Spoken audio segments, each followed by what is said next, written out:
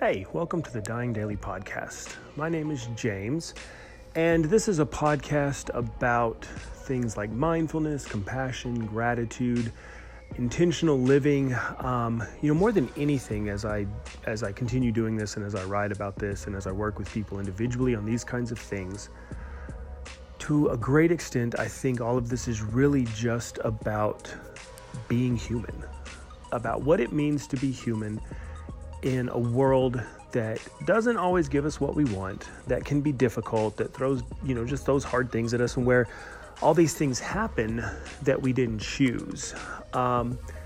It's tough to be a human. And when I look at things like mindfulness, gratitude, compassion, intentionality, all those things, I think they're the things that make life a little bit easier. So that's a general idea of what this podcast is about. I recently had somebody suggest that I do a series of podcasts based on the questions I get from people. And I think that's a really good idea. There's a few questions or comments that I get from people that come to mind immediately because I get them pretty often. And I think the most frequent thing I hear is people asking me, what does it mean to sit with something? This is usually tied to something specific. Like, what does it mean to sit with anger? What does it mean to sit with fear? The one I hear most often by probably a pretty decent margin is, what does it mean to sit with anxiety? And so I think we can look at that today, and we'll see if we can help clarify what I mean when I tell people that. It's kind of funny, when I'm working with people individually or in a group, and they bring something up, a lot of times they'll preface it with, and I know you're just going to tell me to sit with it, or I know what you're going to say. I have some people who say, and if you tell me to sit with this, I'm going to punch you in your face. And I get that, because being told or encouraged to sit with something is often not what we're looking for, especially when we're not entirely sure what it means to sit with something, especially when just what that means is a little bit opaque or a little bit, mystical even. It sounds like it's something that's difficult to do. So I think maybe a way to start this is to look at what does it mean, or what does it look like when you're not sitting with something? What does it look like when you are not accepting what your experience is offering you at the moment? And so I think we'll stick with anxiety today. If we need to do it on another emotion or topic, we'll do that. But today we'll look at anxiety. So let's say that anxiety arises. It can be in relation to something coming up, to a conversation you don't want to have, to a tough day at work, giving a speech, taking a test, whatever. Oftentimes when that comes up, it generates this series of thoughts in our head about things we should do. Some of these are blatant, oh, you should study more. Oh, you should cancel. Oh, you should move to the mountains and not talk to people anymore. Other things are a little more subtle, as we just for me personally, I notice I can start moving and doing things. I can start cleaning the house, or, doing the dishes, or rearranging things, or go out in the yard and work on something, or start writing. And the thing is, anxiety is meant to provoke a response in us. That's what it's there for.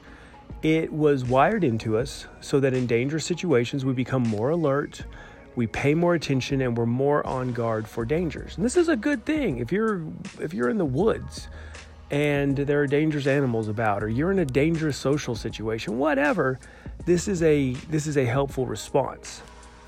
It's not helpful in relation to the things that our brain is misinterpreting as threats, like giving a speech or taking a test or something like that.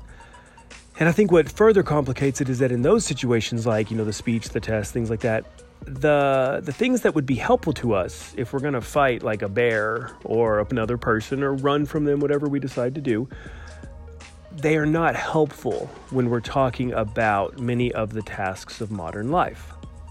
And so many of the things that it's prompting us to do might not be helpful.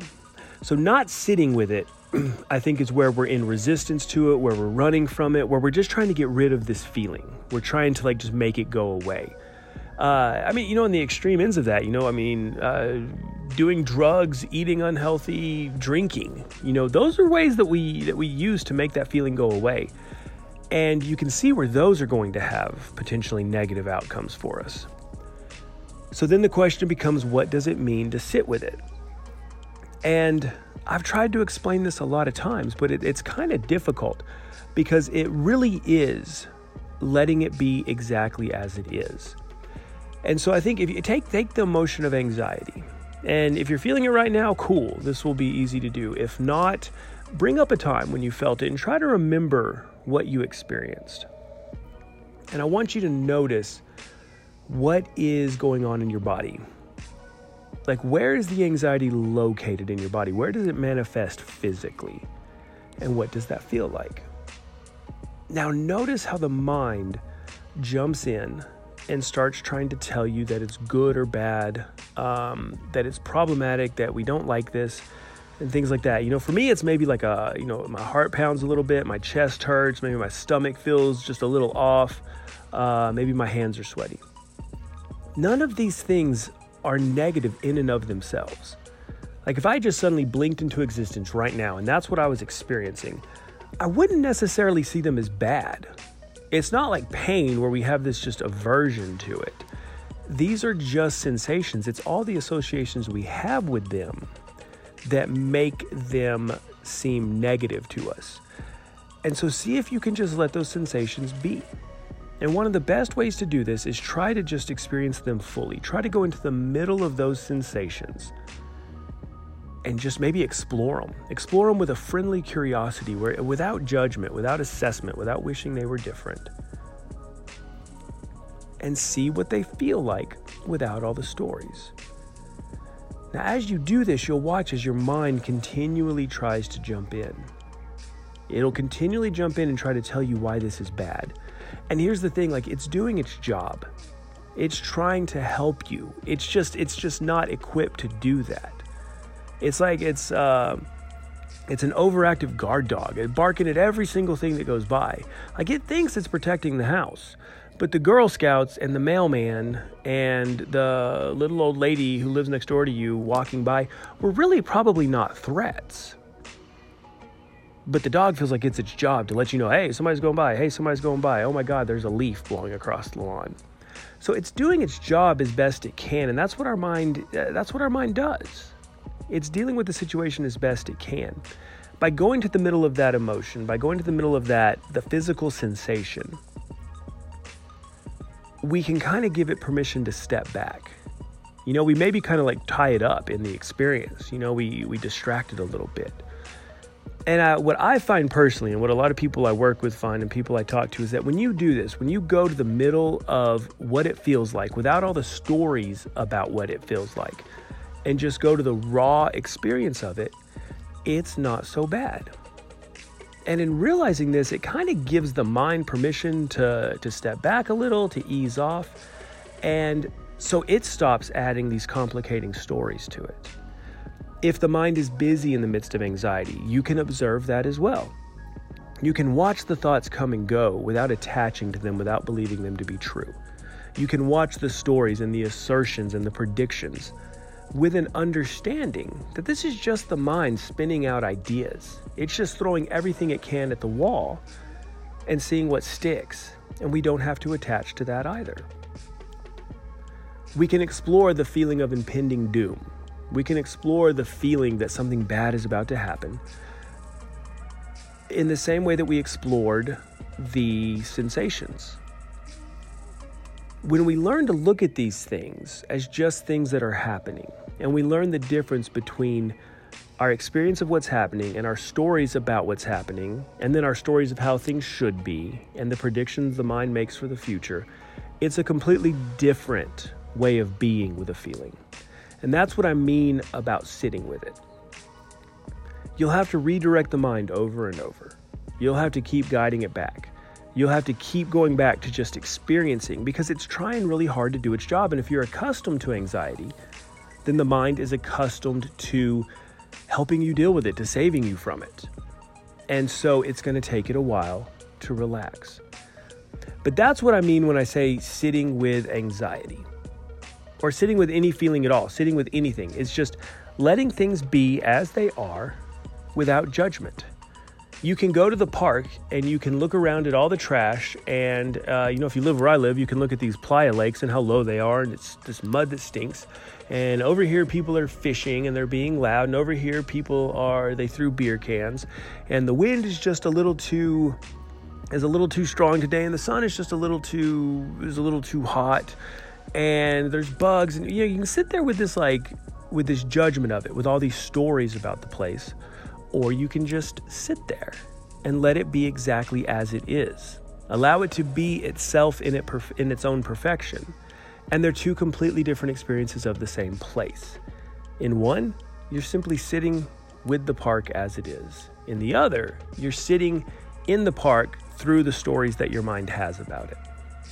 So I would encourage you to just give this a try. Just kind of explore this and see. Every emotion that arises, let yourself explore it with a friendly curiosity. Let yourself explore it exactly as it is without the mind's stories, and just see what happens. See if that loosens it up.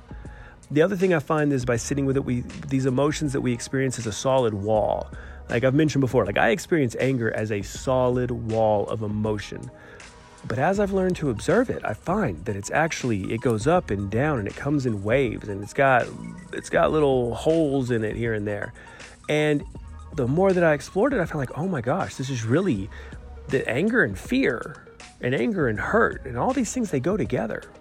And so just by exploring that, it took on a different tone, and that made it a lot less pervasive in my life. So give it a try this week. Just everything that comes up, give yourself permission to explore it with a friendly curiosity. Give yourself permission to sit with it exactly as it is, not wishing it was different, and see what that does for your experience. I'm going to go through and look at other questions. I'm just going to try to see what are the most frequent things that I find myself discussing with people or answering on email. And we'll look at those over the next few podcasts. It might enable me to do these a little more frequently because I'll have something to talk about. So if you find this stuff interesting, then something you might want to consider is I have a free resource library that's got a lot of cool resources and ebooks and worksheets and just stuff like that. And then I have a weekly newsletter that goes out every Sunday. And we kind of look at themes. Right now we're looking at, I think it's mindfulness and being human, to be honest with you. I think this next week is, I think we just did about how everything changes. This next week is about, is part of being human is growing up and giving yourself permission to grow up, giving yourself permission to be the age that you are and to judge yourself from that perspective. When you were a teenager, you behaved as a teenager behaved, but we look back with all this accumulated knowledge, and we get annoyed with the decisions we made. So that's this week on the newsletter. You can find this stuff at jamescotthenson.com/signup, and that gives you, when you sign up for that, you'll get an email with a password to the resource library, and that'll sign you up for the newsletter as well. If you try it and you decide you don't like the newsletter, cool, unsubscribe. And you can keep the password and you can keep going to the resource library. But that just might be something worthwhile. That's also a good place to get in touch with me. If you have a topic that we could maybe talk about, just something that you would enjoy hearing about on the podcast. And I'm always looking for ideas. I'm not perfect. I'm not a perfect idea machine. And I like hearing from other people. Most of the best podcasts and blogs and stuff like that have come from people's suggestions. So I'm always open to that. And so you can contact me there through the website, or it's just james@jamescotthenson.com.